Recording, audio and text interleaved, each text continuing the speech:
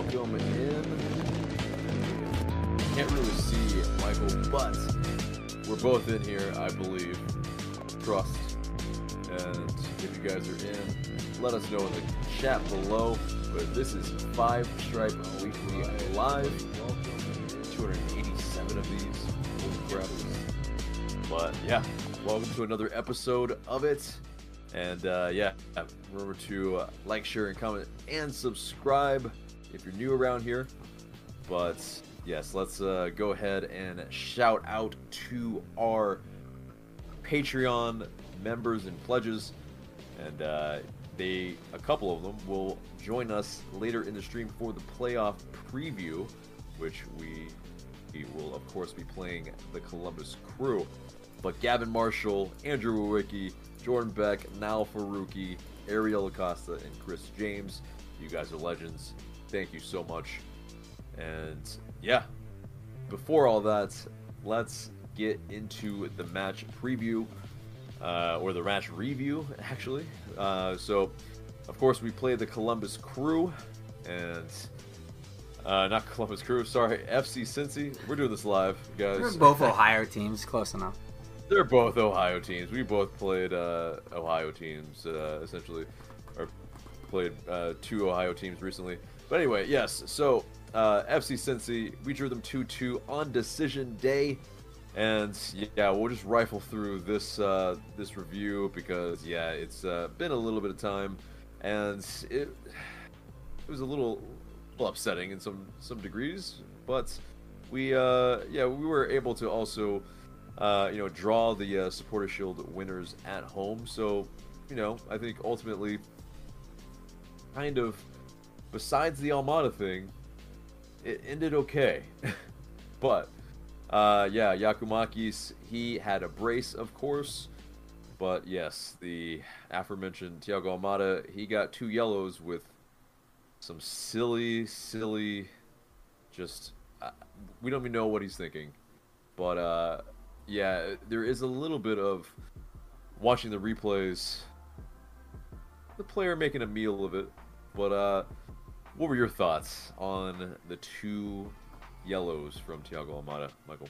The first one didn't rise to the level of yellow in any shape or form. I was amazed that was given. It was a foul, sure, but a yellow? I mean, that early in the game, it's not like Almada was beating the guy up for 60 minutes and then they gave him a yellow. Like for persistent infractions. No, it was just this weird random yellow out of nowhere that perhaps he tried to use Almada as a way to set the temperature of the game to keep things cool, but it did anything but pretty much just got everyone really ticked off because it was a bad call. There's some conspiracy theories going around about Dickerson and Almada having a bit of a blood feud of some sort. There was some stuff where he got into it with this ref in a previous game, which I believe he also saw red, which is just... And if you look at the statistics, Dickerson reds Atlanta United way more than any other ref, which is also a little weird. Seemed a little bit like some of this stuff was retributive of sorts. I mean, when it comes to the fine levied at Almada after the game, that seemed a little off too, a little much as well. I mean, it is what it is, and at the end of the day, the fine is not a big deal, but it just kind of snowballs with whatever else we've saw, and it leaves a bad taste in my mouth. Indeed, especially if... And the second one was deserved. The second yellow was deserved, for sure. Yeah. But especially if this is Thiago Almada's last regular season match with Atlanta United, that's like Franco Escobar territory, and it'd be kind of sad a little bit, But this, of course, means that he will miss the first match of the playoffs. So that really, I think, not only ticks him off, but it ticks off all Atlanta United fans, and especially if you're hoping for a good result in that first match.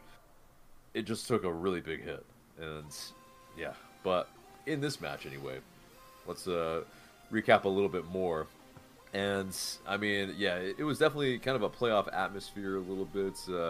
It was kind of, very kind of going toe to toe with of course, you know, the winners, the league winners essentially, and I mean, yeah, I think we did really fairly well in terms of kind of representing ourselves on the road.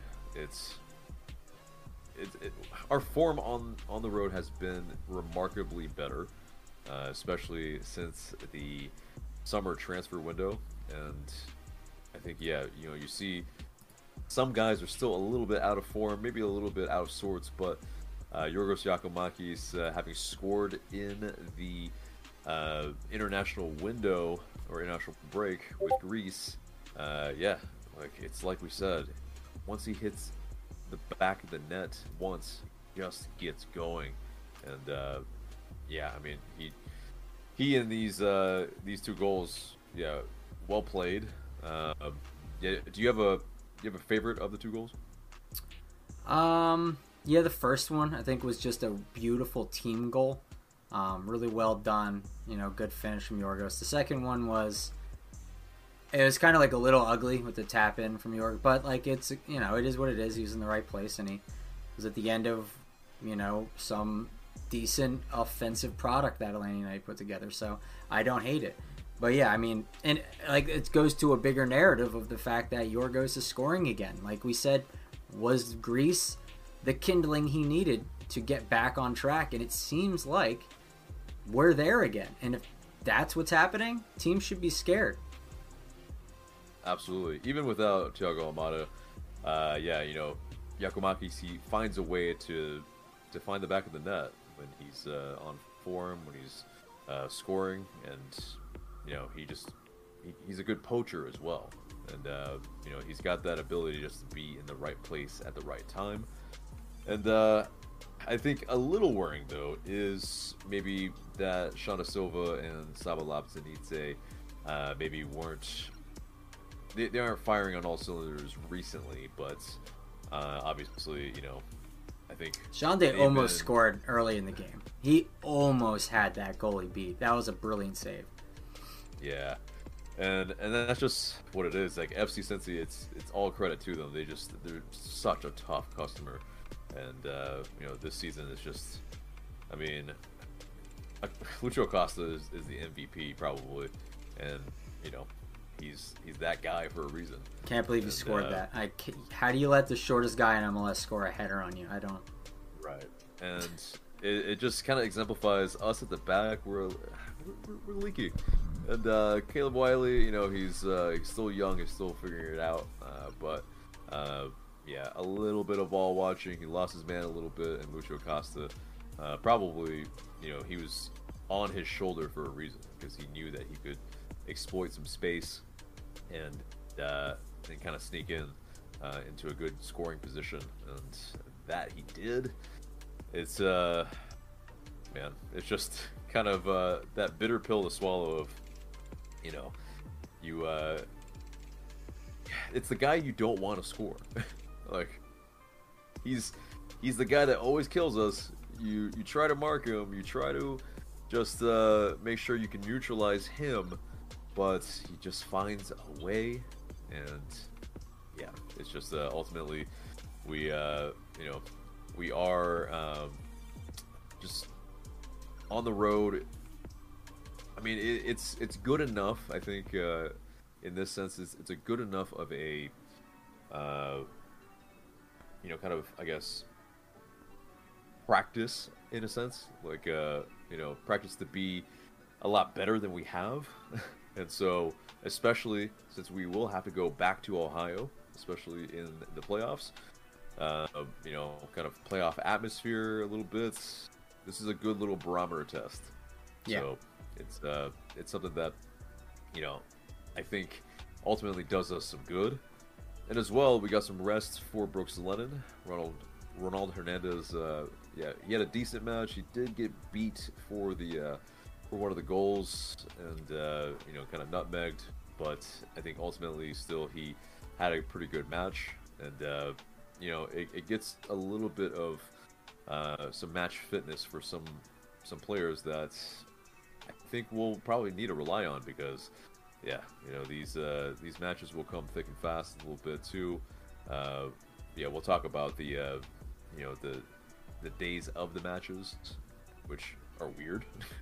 That's no doubt about it. Like they're gonna be some strange days of the week, like a Tuesday.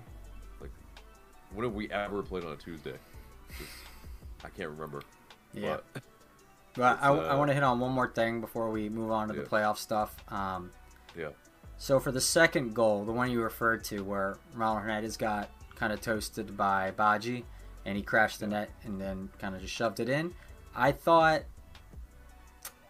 well, I reviewed that ball in, and from, I think it was Acosta, and that ball right across the mouth of goal, like less than like 2 or 3 feet from Brad Guzan, and he just watched it skip right in front of him and go by him. And I guess he wasn't watching over on the other side, knowing he had Vasquez and Baji crashing the net, beating their men. So he didn't make a move and decided to just kind of stay in his ground. I don't know. You see that happening in front of you, maybe stick your foot out and poke the ball away.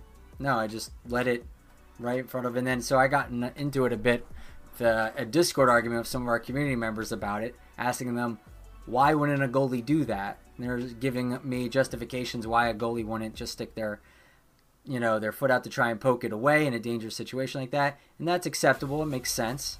But when you know what happened, I don't think it makes a lot of sense. I think Brad just is slow and didn't make the right decision there.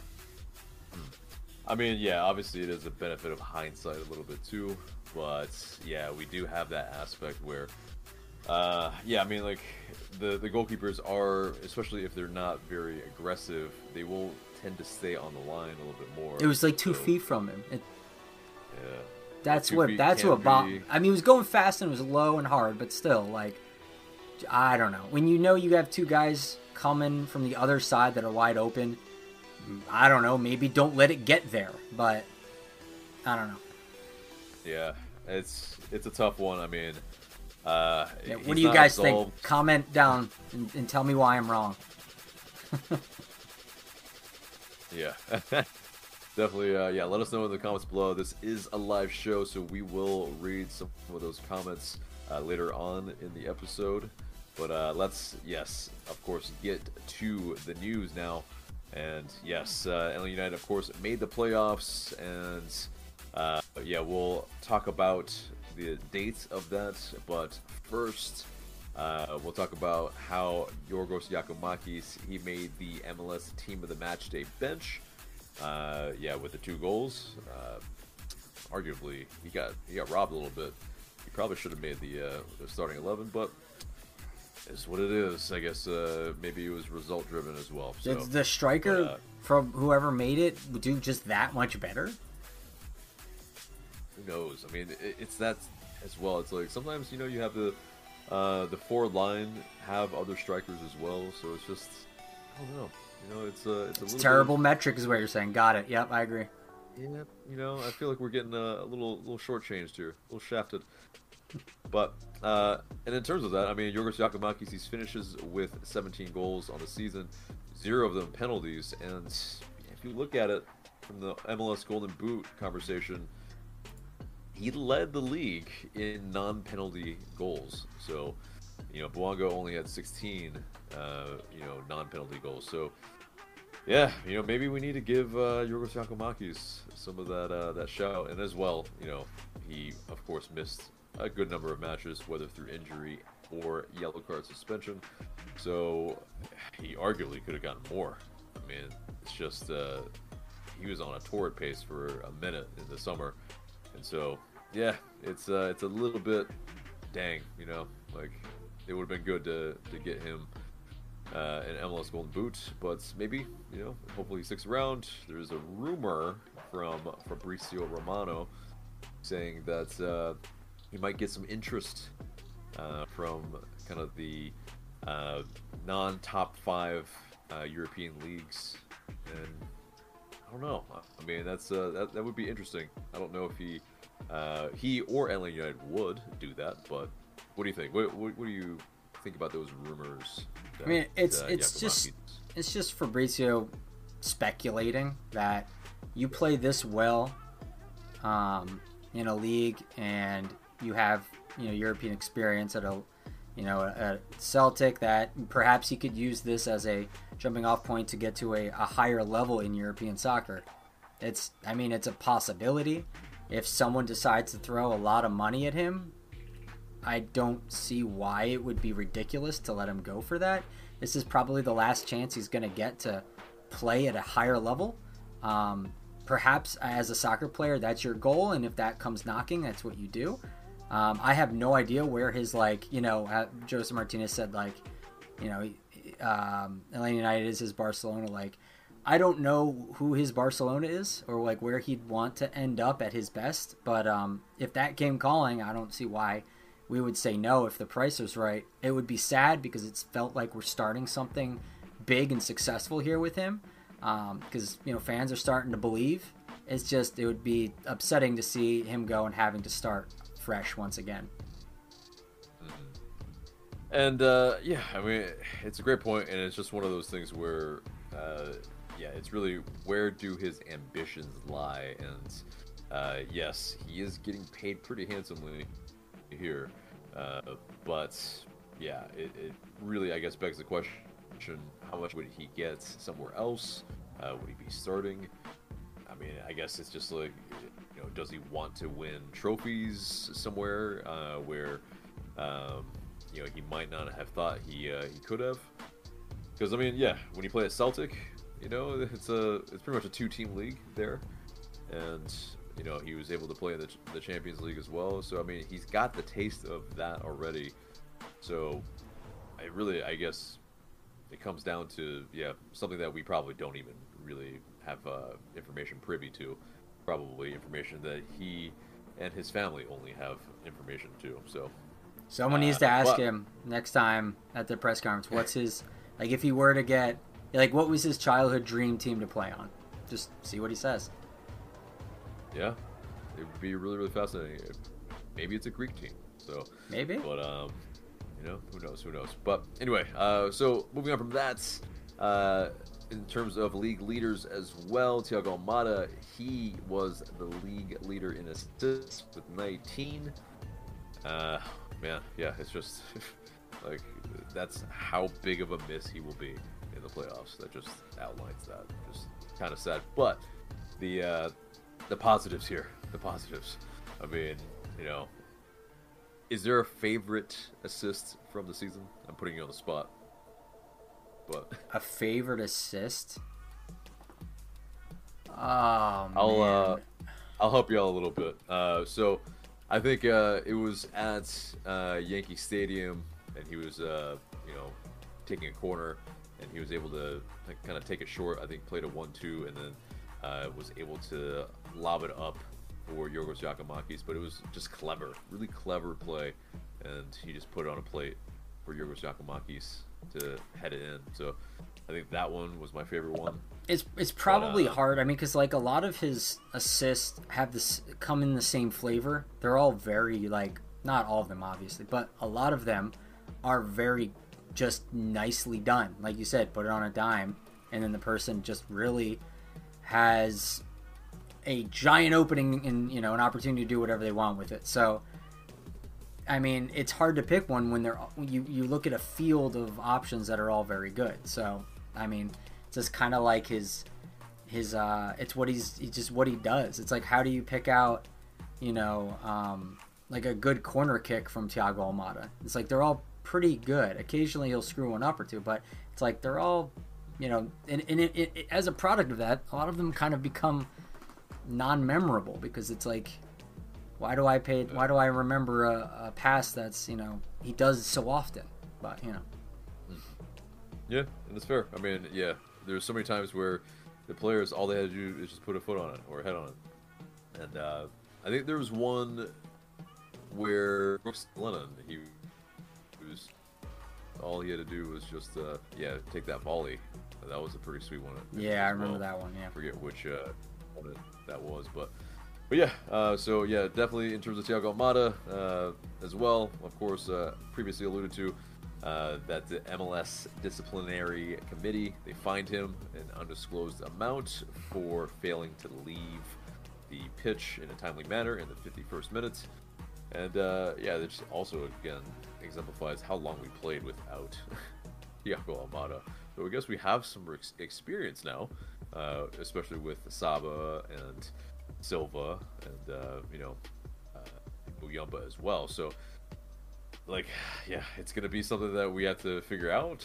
I think we have some solutions. We'll get to that in the playoff preview, but yeah, moving on from that, Inter Miami, they just declined Jose Martinez's contract option, and so there is that kind of long rumored maybe transfer of Luis Suarez from Gremio to Inter Miami, but yeah, sadly Jose Martinez's time at Inter Miami has come to an end, and it's gonna be very interesting where he goes, because obviously he I don't know. I don't think he's gonna get a DP contract. I think that's probably not in the cards anymore. He definitely didn't perform at that level. It'll be interesting if he stays in MLS or if he goes to a different league, Liga MX, Brazil, maybe a Venezuelan league, back to Europe. Probably unlikely that. But where do you think that Jose Martinez ends up next season? I have no idea. I have honestly no idea. That could go many different ways. Part of me kind of wishes he stays in MLS. I remember some people in Discord talking about possibly looking at teams that like he could fit with, that maybe need a striker, would be willing to pay him, or at least like get him on something that makes sense for their books. Like Vancouver or RSL or something, even though what's his name is there, Chicho Arango I think is on Vancouver. It's Vancouver, right? Chicho, that's RSL, I believe. That's RSL? Okay, yeah, so I got it backwards. So yeah, the other one. So anyway, yeah, I mean, it's possible you could go out to like a West Coast team, but I don't. His powers are waning. I don't think he's going to be able to do what he. I mean, I think most teams are going to get what they got at Miami, and they're going to pay what they think that's worth. So we'll see. I mean, again, I just selfish reasons. I hope he stays in MLS just so I can watch him some more. But I just hope it goes well. Cross conference. I don't want to see him too often playing us. So right.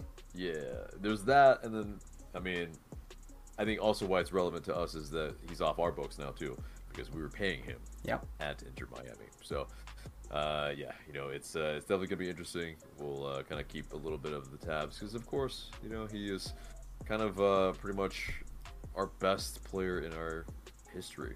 So you kind of want to see him at least do somewhat well for the rest of his career.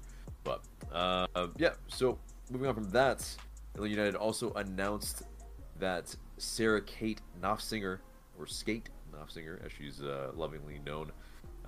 As the Vice President and Chief Business Officer, she returns after a couple years with Utd'S, and yeah, she will report to Garth Lagerwey, and it's a new created position, and she'll be responsible for overseeing day-to-day business strategy for the club, including marketing, sales, sponsorship, and ticketing, and she'll begin her tenure on November 6th. And yeah, she, of course, previously was with us from 2015 to 2020. And yeah, she definitely brings some very gifted talents, rather, in kind of helping us kind of establish us as what we were. And so, yeah, definitely, I think it's a big signing in the front office, essentially, to get us to maybe our previous heights. But yeah, I don't know how much you know about Knopfsinger, but yeah, do you have any thoughts on this? Yeah, just that fans who knew of a lot of fans will have known of her if you were around with like fan engagement type activities with the team back in that time. So like a lot of those people who were around like supporters groups and things, this is a person you probably know. and you have good, warm, fuzzy feelings about. So you're happy to see her return. So, that's a positive. Another positive about this is that this is an indication that Garth Lagerwey is continuing to build out the front office so it resembles a real front office. So I'm happy that that's the case, because that is something that's been postulated, and I tend to agree with that. We had a very kind of bare bones front office skeleton type ship for a while, because they felt they just kind of could get away with not having one. But it seems like now Garth has evaluated that we need one, and he's getting one. So I'm happy to see that. Indeed. And it's also that it's kind of odd that we went so skeleton when, it seems like Arthur Blank's checkbook is pretty, it's pretty deep in terms of the number of checks he can write out. So it just seems kind of odd that we went that route. But, the gang can't stay together forever. But, it's definitely great to see Knopfsinger back, because, I think the engagement has waned in the past few years, and to get her back, I think it will really, kind of up that quality that we need in several departments that have seen a little bit of maybe I wouldn't say atrophy, but maybe atrophy. So, but anyway, still the Audi MLS Cup playoffs. They have started. Currently, New York Red Bulls are beating Charlotte FC, so we'll find out ultimately what that scoreline is, and of course SKC and San Jose Earthquakes will play as well in the wild card matches. But we'll get into that playoff preview in a second. But for us, our matches against the Columbus Crew are Wednesday, November 1st. 7:30, and that's at Columbus. And then the second game is on November 7th in Atlanta at the Benz at 7 p.m. And game 3, if needed, is on November 12th on Sunday at 7 p.m. So definitely an odd set of matches. I would have thought maybe it would be like 3 or 4 days apart, but instead they're weeks apart. And it's I don't know. It's not exactly a week, but there's some considerable time, and I think it has something to do probably with, maybe the football season a little bit with, maybe other events that are going on in these, these playoff cities. So, it's gonna have to be these strange days that we play on, but. Any thoughts on the actual dates of our playoff games? I prefer them to be on weekends. Or at least a Wednesday. So, it is what it is. Right. Yeah, the Tuesday one is really killer, but it is what it is. Yeah, I planned on making a trip to see my my new nephew, but Atlanta United. We're here, and if anybody at the club is listening, this is the sacrifice, guys. That's something else. I wanted to meet my new nephew, and you guys, MLS scheduled a match on a Tuesday. But anyway, so that does it for the news, and it gets us to our playoff preview. And joining us are our Patreons, Drew and Gavin. And you guys can maybe join in on one of these in the future if you guys join our Patreons. But yes, we'll get into this and kind of look at what's going on around the first round and make our predictions a little bit. But we'll also talk about game 1. But Drew and Gavin, go ahead and join us, and we'll talk about this first round, which will be very, very, very spicy, because Columbus Crew is probably the toughest matchup that we probably could have ever gotten. Welcome, guys. Yes. Drew, Gavin, how are you guys doing? Doing well. Doing very Not well. too bad. Glad to be here with you guys. This is the first episode with y'all. It's really cool. Yep. Yeah, Glad to have you definitely guys. cool. Hell yeah, we're very stoked that you guys are doing it. Yeah, exactly. But yeah, Columbus Crew, we'll talk about them in a second. I think let's go into our bracket here. We have a little Discord competition going on for the whole entire playoffs, but in terms of that first round, we'll kind of talk through a little bit what maybe our picks are a little bit. And in terms of that, obviously New York Red Bulls are somewhat pretty much winning. We would surmise that they probably will get through. 5-2 final. Check. They did 5-2. 5-2 final. Wow. Okay, so yeah, what a goal fest. Yep. Ridiculous. But so obviously, New York Red Bulls will play Cincy. Let's go on the west end of the bracket first, though. So SKC, San Jose. Who do you guys think will make it out of that? And Michael, you can go as well after them. Which one of you guys going to go first, Gavin or Drew? I'll go. Yeah. Alright. This one I have no idea, honestly. This is probably the biggest toss-up game. I went with SKC. I just feel like they have a slight bit better quality, but I could see it honestly going to PKs. They're very even teams, honestly. Yeah. Gavin. Yeah. I got Kansas City as well because of the home field advantage. Kansas City, they started the season off very poorly. They had no wins until they went into Seattle and bagged 3 points. They did terrible, and I think it's one of those stories where you start off very horribly, then you do very well. I think it begins with this game right here. I don't think it's going to be a blowout. I think it's going to be close because San Jose is a good team. I mean, you see where they came from. Me personally, I think they're probably one of the smallest clubs in MLS, but overall this season they've improved a lot. I mean, they got Matthew Hoppe now. Christian Espinoza is really good. They also got Carlos Rezo. I mean, all these players, very solid signings, made their team astronomically better. And overall this season they've just been really impressive. And we'll have seen them in the playoffs once again because I think the last time, I can't remember if it was last season or not, but the history is Chris Wondolowski. These two teams played in the playoffs before. It was I don't know, it was Busio who got a stoppage time goal. Then Wondolowski tied it to send it to extra time or PKs, but SKC won that one previously because that's the last time they met in the playoffs at the same venue as well. And we're seeing that again, but it's different, and I think SKC is going to pull this one and move on to play St. Louis. Yeah, they are very hot right now. Alan Pulido is on fire. Yeah, it's a tough assignment for San Jose Earthquakes, but yeah, Michael, what do you think?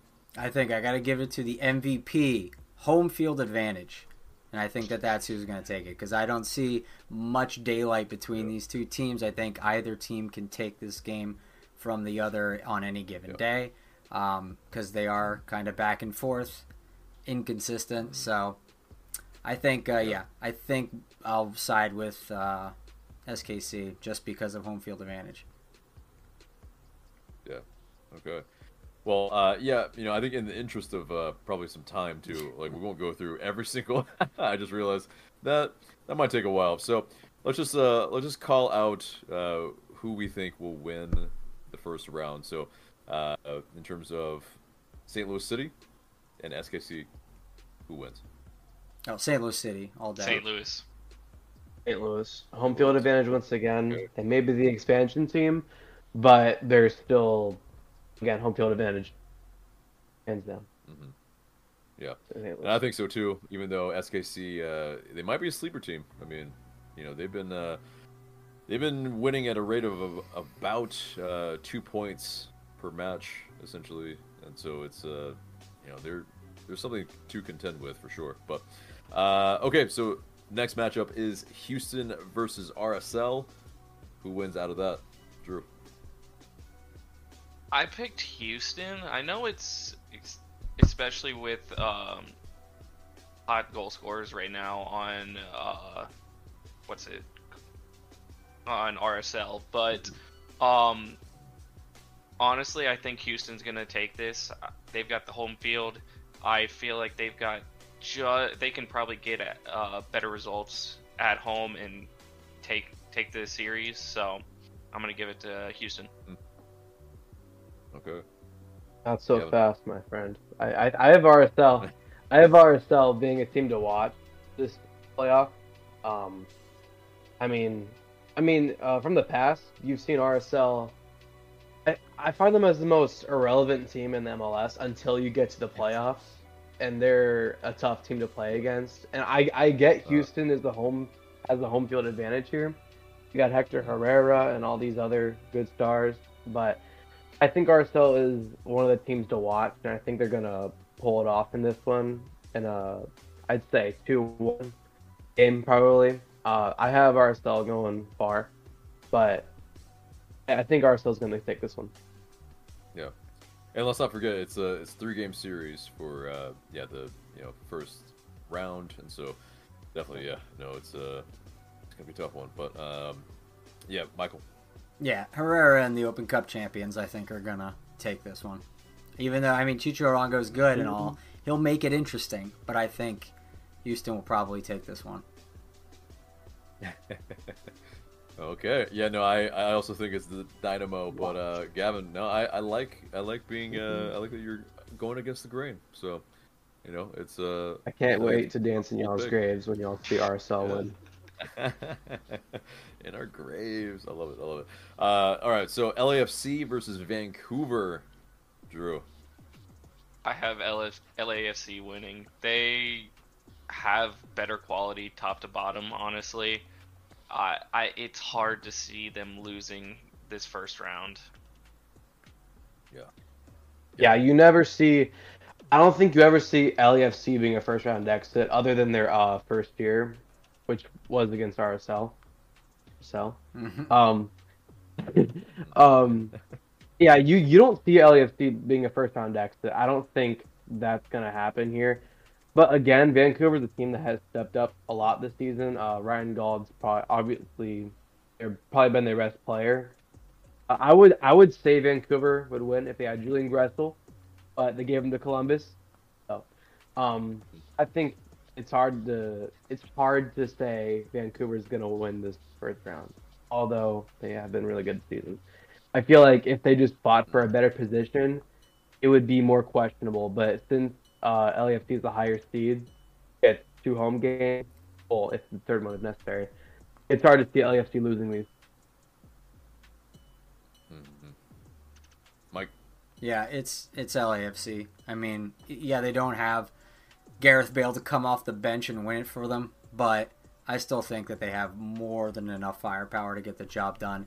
And like you guys alluded to, playing LAFC in their home is a monumental task. So, and I mean, like, their record this year alone is pretty impressive. I think there's going to take a better team than Vancouver or whatever to take them out. Yeah, exactly. I mean, Bouanga, he's on fire, but they're relying on him a little bit, and maybe a little over-reliant. So, we'll see. We'll see how that fares. I think the first round, though, I agree. Like, it's going to be tough goings for Vancouver.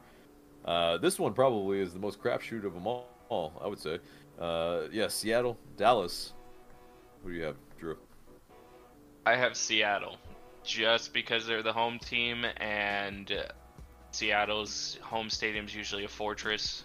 So I see it being very tight games all the way through the series, but Seattle just squeaks through. I agree. I was going to mention, I think this is going to be the most tight one that we're going to see in the first round. I think it's going to be, I can see Seattle taking game 1. FC Dallas will take theirs at their home, but when it comes back to the third game, I think it's a very close game, but Seattle's going to take it in penalties. I think this is probably the most tight you'll see it get. But those are 2 evenly well teams, especially if, like, they're both really good at home. I like Jesus Pereira. He's phenomenal. Seattle, Albert Rusnak, Christian Rodon, all these players. I mean, on paper, they're just very good, and I think it's fairly even. Yeah. But Seattle. Yeah, I agree with basically what you guys said. I'll add, though, that, I mean, if memory serves, and you guys look back in the MLS history books, Seattle is a zombie team. And this is something that one of our community members were talking about. One of the 5 Takes guys, or girls rather, Jennifer, was telling us that, Seattle has a bit of the zombie in them. They kind of just barely, shamble into the playoffs, and then but once they're there, they make a hot run, and they come out of nowhere. This is what Seattle does. They've done it many times. So never put, Seattle out of it. Even if they don't have a very good... I mean, we had interviews earlier this year with one of the Seattle, super fans on their fan channel, and they were telling us about how Seattle's had a really rough year. They let teams come in and boss them around in their house, and, things have got to change. It's very difficult to watch. It's not the same Seattle, blah, blah, blah. It's like, yeah, but you made it to the playoffs. And once you're there, Seattle seems to just become a different beast. So, I mean, I don't know why someone would bet against Seattle early in the playoffs. It just doesn't ever seem to work out. I will be that guy. So I think Dallas will win, and I think it's for these reasons. Because, Dallas has kind of been that team that's... Talk about sleepers. I mean, they played Inter Miami with Messi on the team really, really well. And Alan Velasco, as well as Jesus Ferreira, they're a couple of firecrackers. That's talk about wild cards. I mean, those 2 players, they can do some things that I'm not sure this old and kind of jaded Seattle side can really pull it out. So I don't think they do the business, even though they might have a lot to play for in Nico Lodero's last dance a little bit, but we'll find out. But I think it's Dallas, and I'll be the one to go against the grain on that one. But all right, so on to the East. Cincy versus RBNY. New York Red Bulls. Drew, who do we have? Who do you got? Cincy. They've been so dominant all year. I don't see them getting knocked out in the first round, especially to a Red Bull team that squeaked into the playoffs here. I see them going very deep this year. So, yeah, this do you was a believe in no-brainer. the Supporter Shield curse, though? What curse? LAFC won both last year. I They're don't, the anomaly. I don't know if they win it all, but they definitely have. They're definitely getting out of the first round here. Okay. Yes, Kevin.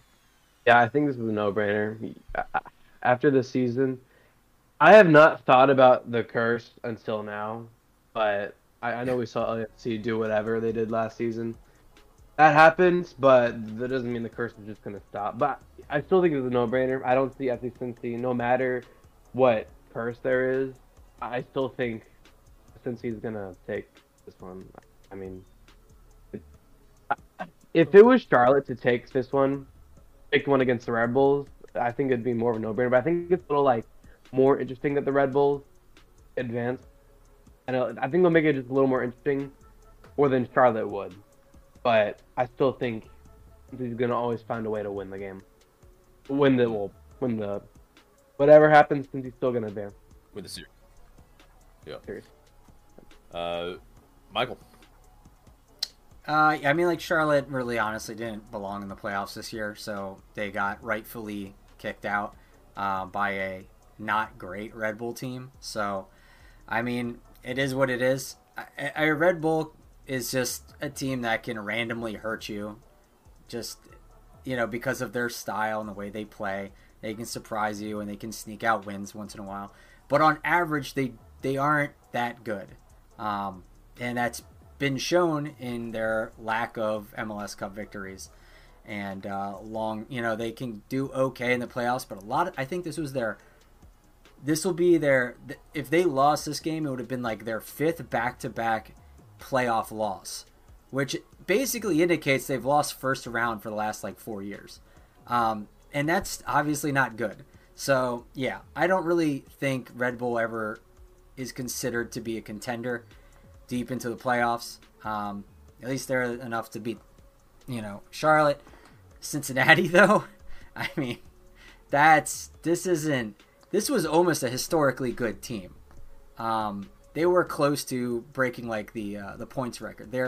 They're something crazy. I don't think any team has really been able to just straight dominate them this year, in a way that is sustainable and repeatable. I don't think that's happened. I think teams are still kind of scratching their heads on what to do about facing a Cincinnati. So that's something I don't think the Red Bulls are going to be able to figure out anytime soon. It's possible they could just sneak a win in their series because they do that sometimes, but I don't think that they're going to take this series. And I also want Cincinnati to go a little bit further and then to have a heartbreaking loss. That's what I'd really like to see. And if it's a hell is real conference final, and that's the second best thing if Atlanta's not there. Fascinating. Yeah, likewise with me. I mean, FC Cincy, it's just New York Red Bulls. There is a possibility, like we're all saying, that they have kind of that style to be the antithesis to FC Cincy, but I think, in a 3-game series, it's just too tough. If it was just a 1-game series, yes, could see a surprise, but I don't think it's going to be happening in this first round.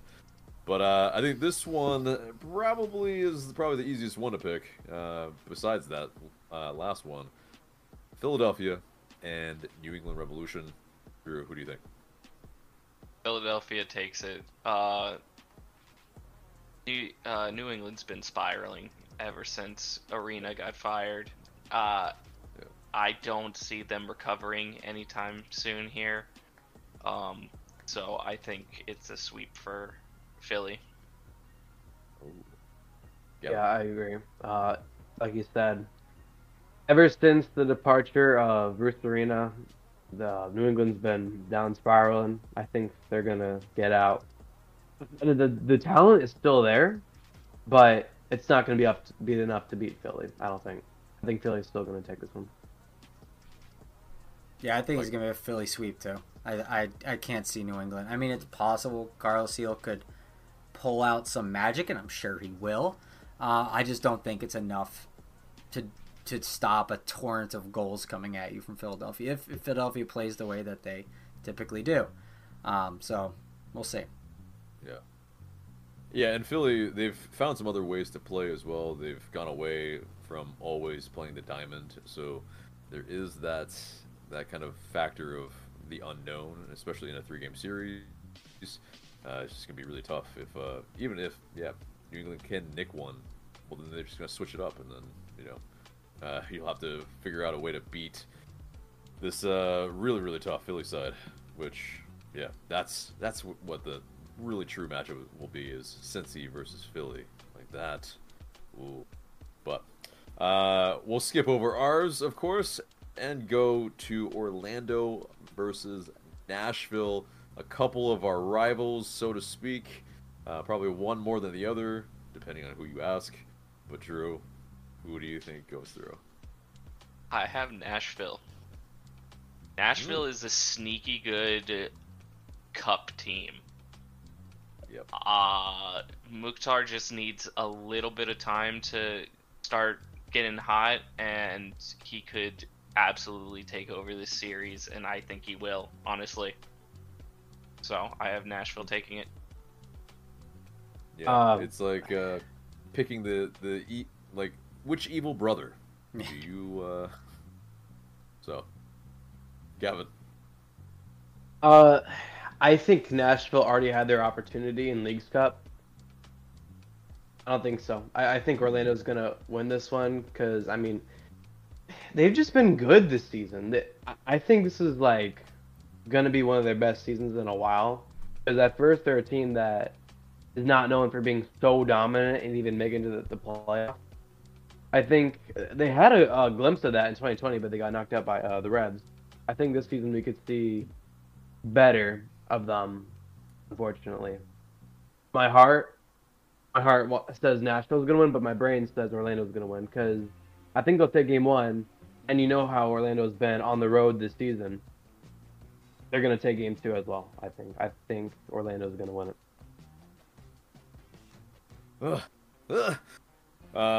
Mike, what you got? I have Nashville going forward. A, because I really want that to be the case, and B, because I think, part of what Drew said is true. Nashville is built to do well in tournaments. They're very good. They might be the stingiest, if not like in the top two, stingiest teams in the MLS.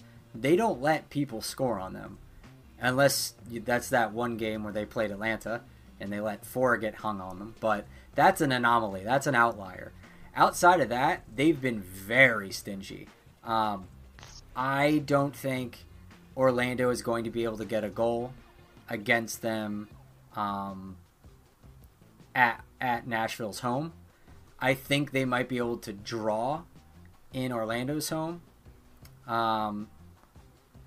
Going back to Orlando for the third game, if it goes to that, I think Nashville will be able to just put in an incredible tour de force when it comes to defense to stop Orlando. I think the question is Orlando's offense good enough? Do they have a top elite offense to be a top elite defense? Because I don't think, granted, Nashville's offense is pretty good too, but I don't think it's like far and away better than Orlando's. I think they're fairly similar. Mukhtar is better than individually than any of their players, I think, but Orlando's chemistry up top has been pretty good. So I think they're fairly even on offense. I think Nashville's defense is the thing that separates them. It's just that good.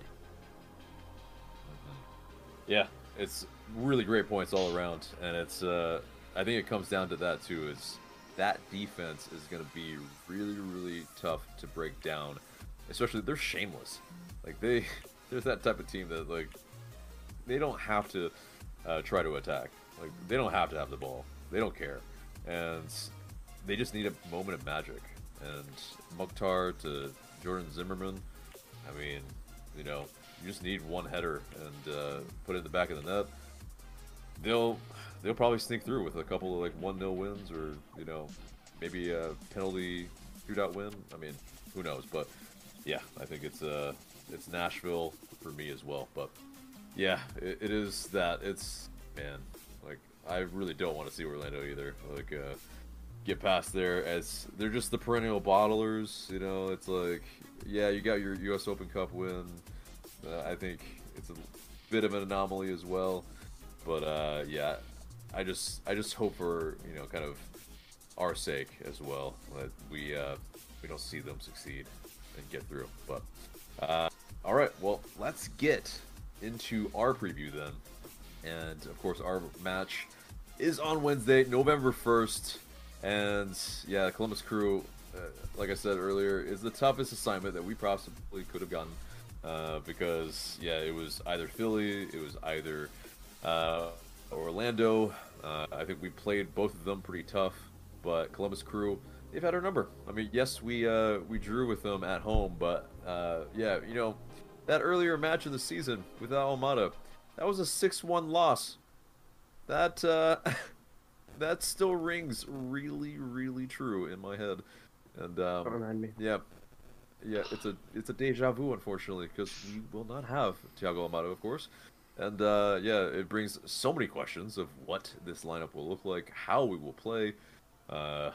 Just yeah, so many questions. But Columbus with of course Cucho Hernandez, with of course Darlington Nagbe, who of course won an MLS Cup not only with us but with the Columbus Crew, and there's a good bit of continuity in this Crew side still. Yeah, a good number of the star players have either been moved on or whichever. But Wilfred Nancy, he definitely has them playing really, really good ball. Bastos at the bends, of course, as well. Haven't even mentioned Julian Gressel, Diego Rossi. I mean, it's just this team is so deep, and this is the team that you don't want to face in the playoffs. Like I've said this, and it's I think a lot of people probably have them going very far, if not winning it. And that's gonna be really tough goings for us with this first match. So in terms of unavailable players for us, Chol of course is out.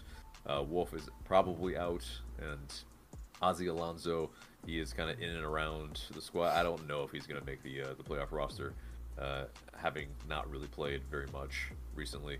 But in that gets us to what we think in terms of how the team will line up.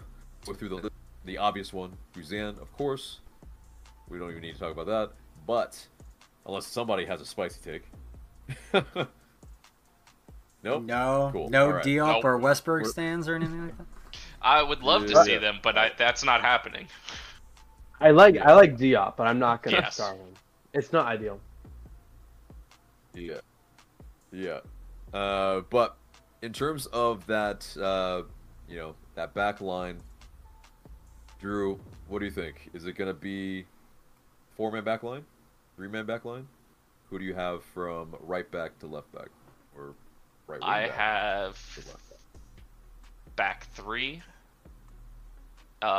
Just because midway through the season we were playing this formation a lot. That 3-4-2-1 basically. And I think it works for us with the players we have. I actually was going through it in my head today and was like, this actually works pretty well. But back line of Hernandez, Miles, and Abram as your three center backs. Just because Hernandez gives you a little bit more mobility and speed compared to Parada. So I feel like that'll be a little bit better. Then your wingbacks are Lennon and Wiley, with Rossetto and Miyamba in the center. And then your two behind Giacomakis is going to be Saba and Silva. And I think that works because those three have already done it a little bit toward the end of the year. They've interchanged their positions pretty well. So I think that works. That formation works pretty well with those three up top. The only issue I see with that formation is how do we get the ball from midfield to forwards? That's the biggest question to me. Indeed. I mean, as well, it's like that 3-man back line, yeah, you have the height-ish. I could see how that can play because, yeah, Hernandez does have that playmaking ability. Maybe he can step in, into maybe kind of the right back position easily. In that sense, Lennon can kind of free roam a little bit, or Yes. That could be interesting. Or maybe Saba moves, a little bit more into the interior. Or if it's Silva and Saba, they interchange. So yeah, definitely very, very interesting indeed. That lineup, I like it. Gavin, what do you think? Likewise, he couldn't have said it any better. I think it's just going to be interesting only because we don't have Almada, and I know we didn't have Almada last time we went to Columbus. So I think it's going to be a challenge, obviously, especially playing in Columbus. But yeah, you got it's the exact same thing he said, really. I mean, Guzan, goalkeeper, Abram, Robinson, Wiley, Hernandez. I got a back three as well. I got Rossetto, Uyumba in the midfield, and yeah, I got Saba, Silva, Giacomakis up top. I think the key for Giacomakis can't get a yellow, or else you don't have that outlet. That's the thing. You can't get a yellow, or else you're in trouble. Even with Almada too, because it's going to be more tough. But same thing he said. Really, he said the exact same lineup, back three, all that. Good. Okay. Okay. So 2 back threes. Mike, is it 3 back threes? I think so. I think I'm going to go with that too. I was debating a 4-man back line with right back and left back, pushing Lennon and Wiley back a little bit instead of wing backs. But I feel that a full defensive line, like, not full bunker, I guess, but like, I don't know, maybe some people want to do that. Maybe they think bunker down, weather the storm when we're away and then try and hurt them when we're at home, for the first game. But I think that's a mistake. I think with what the 3-4-2-1 kind of gives you is a little bit more of an ability to clog the midfield, and just settle into a mid block, not a low block, but a mid block. Then allow, invite some pressure from Columbus, try and hit them on counters. The problem with, like how Drew indicated a little bit earlier about where does the link-up play come from, well, it's going to have to come from the flanks. Because Columbus also loves to play in the midfield, and if we set up a low block in the midfield, it's just going to be calamity. The ball, when it gets out, it's going to go to the wings. Then that's where the wingbacks come in, and that's where that link-up works with our wingers. Unfortunately, that's not the best recipe, because then that relies almost exclusively on us desperately crossing in and hoping something gets on Yorgos' body parts. So and that's never something I want to, resign myself to being, this is our strategy and this is the only hope we have. But I think that away is probably the best way to try and get a result, not just a draw, but perhaps a win. Because like I said, Columbus will try and play down the middle like they did against us before. They were very good at it. Very good possession, build up from them. They can go either way. They will adapt. They will start going down the wing when they realize that we're really just mucking up the middle, making sure nothing can get by there. And once they start pulling us out wide, they'll come back in again. Hopefully we'll have the discipline, the foresight, the field marshaling from Brad to be able to recognize when these things are happening and close down on it effectively. We have not been able to do that consistently, and it's really screwed us up many games. So, Columbus is a really good team. I have them winning the entire thing. So, honestly, I don't think we're getting by Columbus. I don't think any betting man would say we're getting by Columbus. But, as fans with heart getting ahead of this ourselves. This is just game one. This is just game one, Michael. It's just game one, but I think Columbus has what it takes to win the whole thing. So that's where I'm coming from when I'm trying to set up against them, trying to figure out how to play against them. Like this could be a championship pedigree team. I think it's, if someone is not, a lot of people are talking about how there's a dark horse in the tournament, and it's Columbus because not a lot of people are talking about them. A lot of people are talking about LAFC. They talk about Philadelphia or Cincinnati. They talk about, some people talk about Seattle, but like we talked about earlier, not so much. Columbus can just come out of nowhere. And if there's a Hell is Real conference final, that would be something to watch. Yeah, indeed. So I see pretty much what you guys are doing. I have this. So it's a 4-man backline for me, but it's a little bit different. So I've got Hernandez, I've got Miles Robinson, Abram, and Wiley. But like Michael was saying, in terms of clogging up that middle, I think we have to go kind of a little bit more mid-block and really condense that space and really make it really difficult for them to play through. And then for us to be able to hit them on the counter, I think that's probably our best bet. In terms of playing the possession game against them, probably ill-advised, especially on the road without Almada. So we should probably look to frustrate, look to force them to the wings, and also kind of double up, or at least make sure that Julian Gressel doesn't have the ability to play a ball early.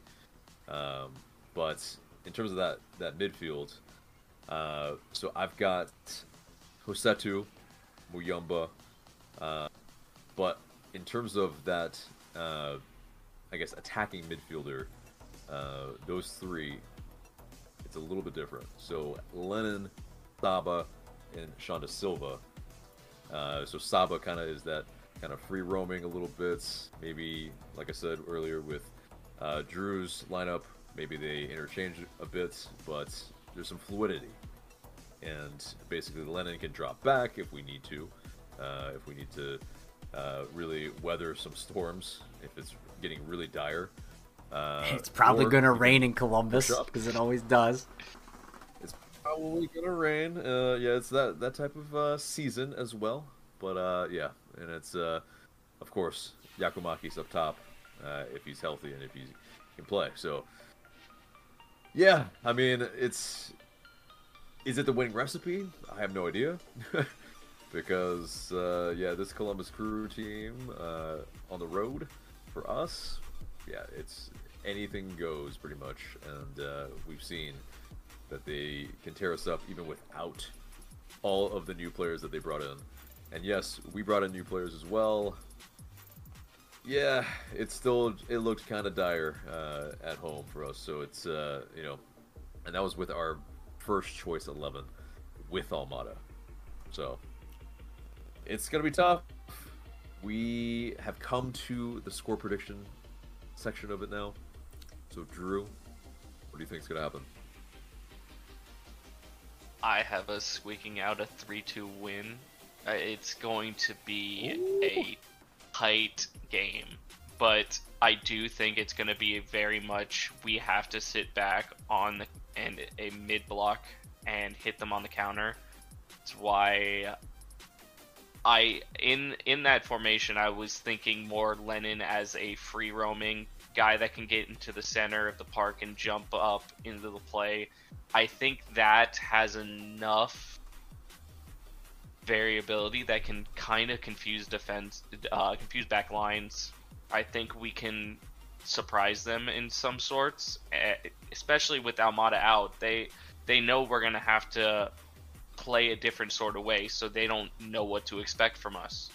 So I think this could be a chance for us to jump on them. I think we just squeeze out a late win. Yeah. Okay. I like it. Gavin. I do like what he says. I feel like we're easier to predict with Almada, and we're not easy to predict without, because who knows what we're gonna do without him.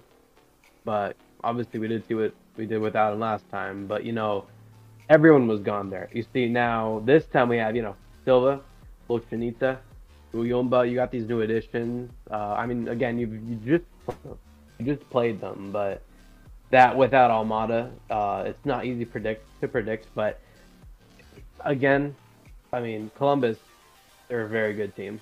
I have them taking game one in like a 2-1 match. I think Atlanta's gonna we're gonna invite them to attack, but we're more just defensive for like the first 80 minutes. It's gonna be a 0-0 match, but then they finally get their breakthrough.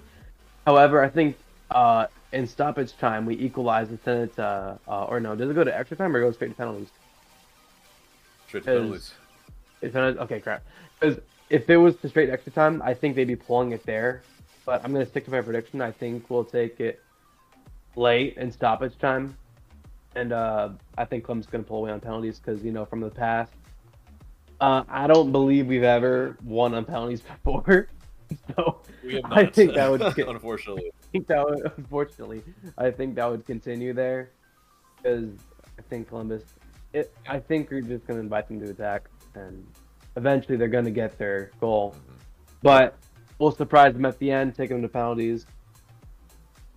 Best we've probably done was against Cruz Azul. That's the closest we went. We were up 2-0 and didn't go well. But I think I'm just gonna take it. I don't see us winning this one, especially without Almada. But if Thiago gets a yellow card, boy, are we in a heap of deep trouble. Mike. I think we're gonna lose 3-1. It pains me to say this, but I think that it would normally, having had Thiago and us playing at our best, we probably still lose 3-2. I think we're going to probably miss a goal from Thiago, or at least like an assist that he puts up. I think Yako's probably going to score one, just because he's going to find a way. He's going to will it. I would love if someone else stepped up and did it, one of the other guys. It's possible. But I think because of how good Columbus is and how that we're playing in their house now, I think it's going to be a really, really tough ask to do that. I was a little curious because, like AJ, you were saying, perhaps changing the formation / where certain players are on our team.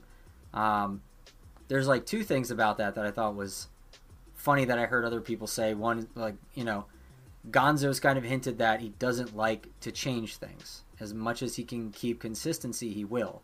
So it's hard to imagine he's going to change that much up, aside from what he has to. In addition to that, I remember Jason Longshore responding to me on Twitter one time saying, well, it's not super strange for a team to like not have a plan B. It's pretty normal for teams to just have one way and that's all they do and that's all they know. Like, players aren't going to be able to think about 2-3 different play styles and formations and stuff, especially while they're playing, when they're switching up. So it's very common everyone just does one and that's about it. Because I remember my question was, why the heck don't we have a defensive posture when we're playing away? Because our away record is so damn bad. And that was his answer. So, I mean, with those two things in mind, it's hard for me to imagine we're going to drastically switch up anything.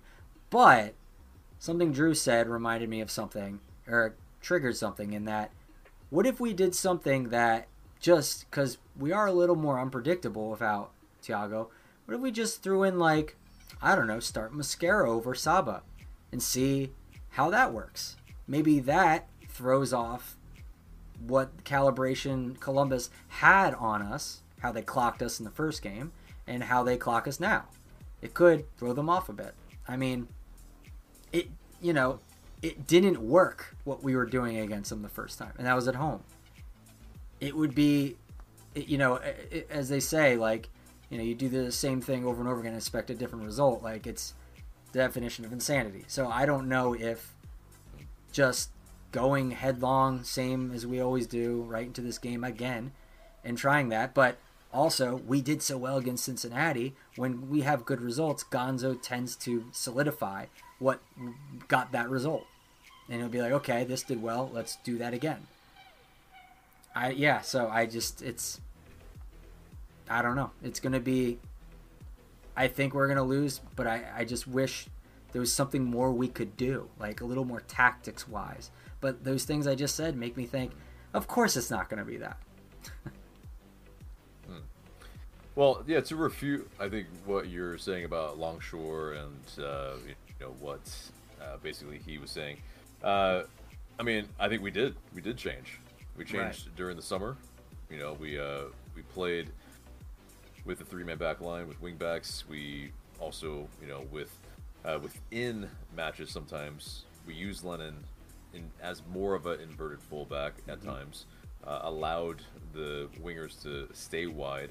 I think we have been, learning from the sins a bit from the season, and in that, I think, essentially there's one player that is essentially moving positions. Yeah. Saba, right? And so, it's pretty much a very similar lineup to last match, except that Lennon is playing. Yeah, I mean, I agree with you. I think Jason's a little off on that. And I think the reason he said that is because at the time, we didn't have the personnel to really play any other way. Now we do. I think Saba, like you're hinting at, I think he's the kind of player who can make a change on the fly, or can say, coach comes up to him right before a game and goes, hey, by the way, we're going to have you do this instead of that next time.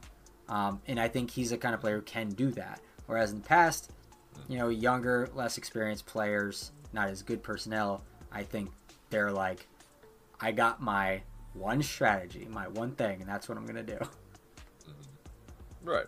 And it makes complete sense because, the younger players, they don't have the wherewithal to maybe take in all that information and be able to implement it at game speed. And that's, sometimes the difference. And, you need to be able to read the defense and what they give you very quickly, and be able to, like set up either your defense, either be able to play through them if if you're an attacker. And so it's I think with Mosquera, I don't know if he's got the fortitude to be able to adjust as much as maybe Saba Lapshanidze.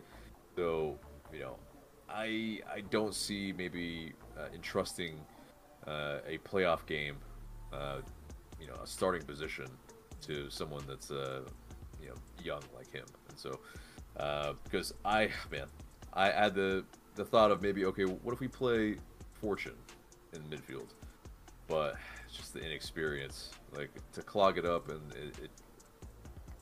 we don't really have very many midfielders that can, I think, kind of do what he does a little bit later on in the match. Like Sadic is not exactly as physical as Fortune either.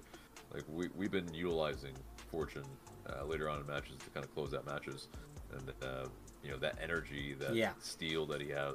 His powers are better applied when he's going at tired. Like maybe these players are better than him on paper, but when they're pretty tired, he can level the playing field a bit with his physicality. So yeah, I think it's smart to use him the way he has been used.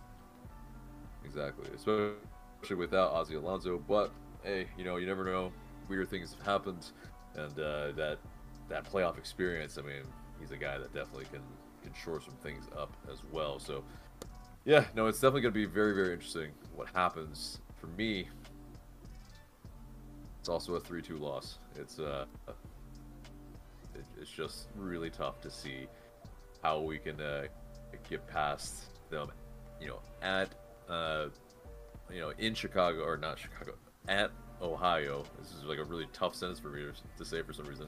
I'm just that pained that this is a loss, and but it is what it is, and it's gonna be, I think, that for me, heart and mind, like Gavin said earlier.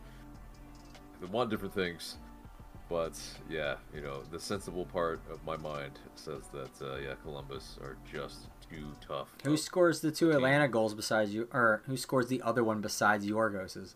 Or does Yorgos score both besides to you? Yorgos? Yeah, no, I think Shauna Silva or Saba can get on the scoreboard. If not both of them, I mean, who knows? You never know.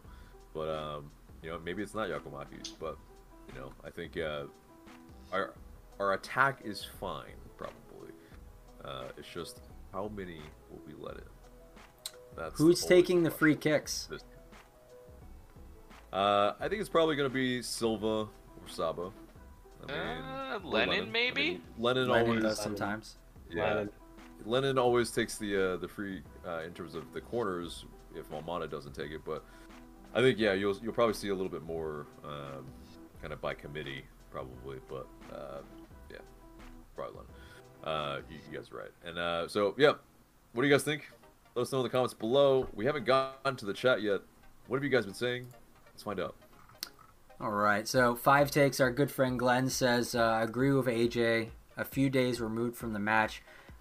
We held our own against the best and didn't get scored on with only 10 men. The red to Almada just tainted the whole thing for me. Sniper 3 R19 says, Joseph will probably be a 1 to 2 year high non-DP deal to LA Galaxy until San Diego enters the league, where he will finish after 2 years.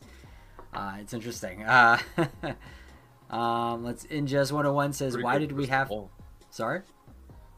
That's a pretty good crystal ball, actually. Yeah, that's pretty accurate. I mean, not accurate. It's detailed. Yeah. It seems like it could happen. Like, warm weather, he likes, that kind of flashy city, so...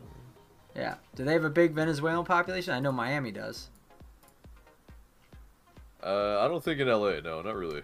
I mean, big Mexican population, of course, yes. So, yeah. Ingest 101 says, why did we have to pull Columbus? The only team that I fear. I said the exact same thing.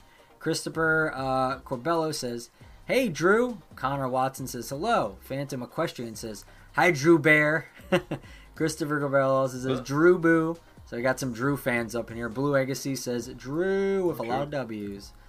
And I love you. Oh. And Christopher donated $4.99. I appreciate it, buddy. Thank you very much. Whatever team Drew picks, I'm going with, he says. All right. Well, he will pick Atlanta United until he dies. Last cheers two. to you. You're a legend. Yes. Last two commenters. Phantom question also says, Christopher is a real ride or die. Andrew Watkins says, got score updates for tonight. Wildcard game, New York Red Bulls 5, Charlotte 2. Final score, FC Cincy versus New York Red Bulls. Oh yeah, he did not mean to say that. Yeah. All right, so those are the last two comments. Thanks, Andrew. Thanks, everyone, for commenting. Thank you, Christopher, for your wonderful donation. We appreciate it. Everything that we get goes right back into the channel and helps us improve things. So we very much appreciate it. Yes, cheers to you. Cheers to you. Well, yeah, that pretty much is the episode, except for the question of the day. And the question of the day is, since we have several chances to get in some penalty shootouts, will Atlanta United ever win a penalty shootout? Let us know in the comments below. And will it be this playoff? Yeah. I mean, but yeah. Yeah, as long as the club does not dissolve in the next 20 years, I'm sure they'll win at least one shootout eventually. Yeah, obviously a tongue-in-cheek question, but no, definitely. I'm curious what you guys think, because yeah, will it be this playoff round? I mean, we have chances, so let's do it if we get in one, and don't let Purata take one. Jesus Christ. Or Miguel Berry. Or Miguel Berry, but but anyway, all right, guys. Well, that is the episode there and there for Drew, for Gavin, for Michael. I've been AJ.